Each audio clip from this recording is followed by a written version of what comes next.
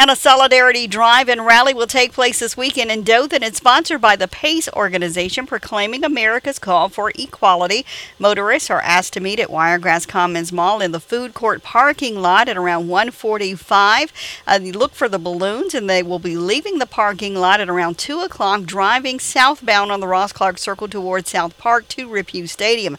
That's where Dothan Mayor Mark Saliba says the rally will kick off at 2:30. We'll gather together to show our solidarity with peaceful protests that are taking place around the world for equal justice for all. And we'd love for anybody and everyone to either join in with us on our ride and or tune in at WOOF AM.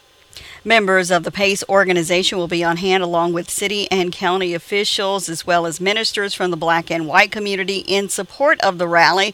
That rally will take place this Sunday, June 14th at 2:30 and will be aired live on WOOF AM 560, 100.1 FM and 107.1 FM. The public is invited to participate in that solidarity drive and rally this Sunday.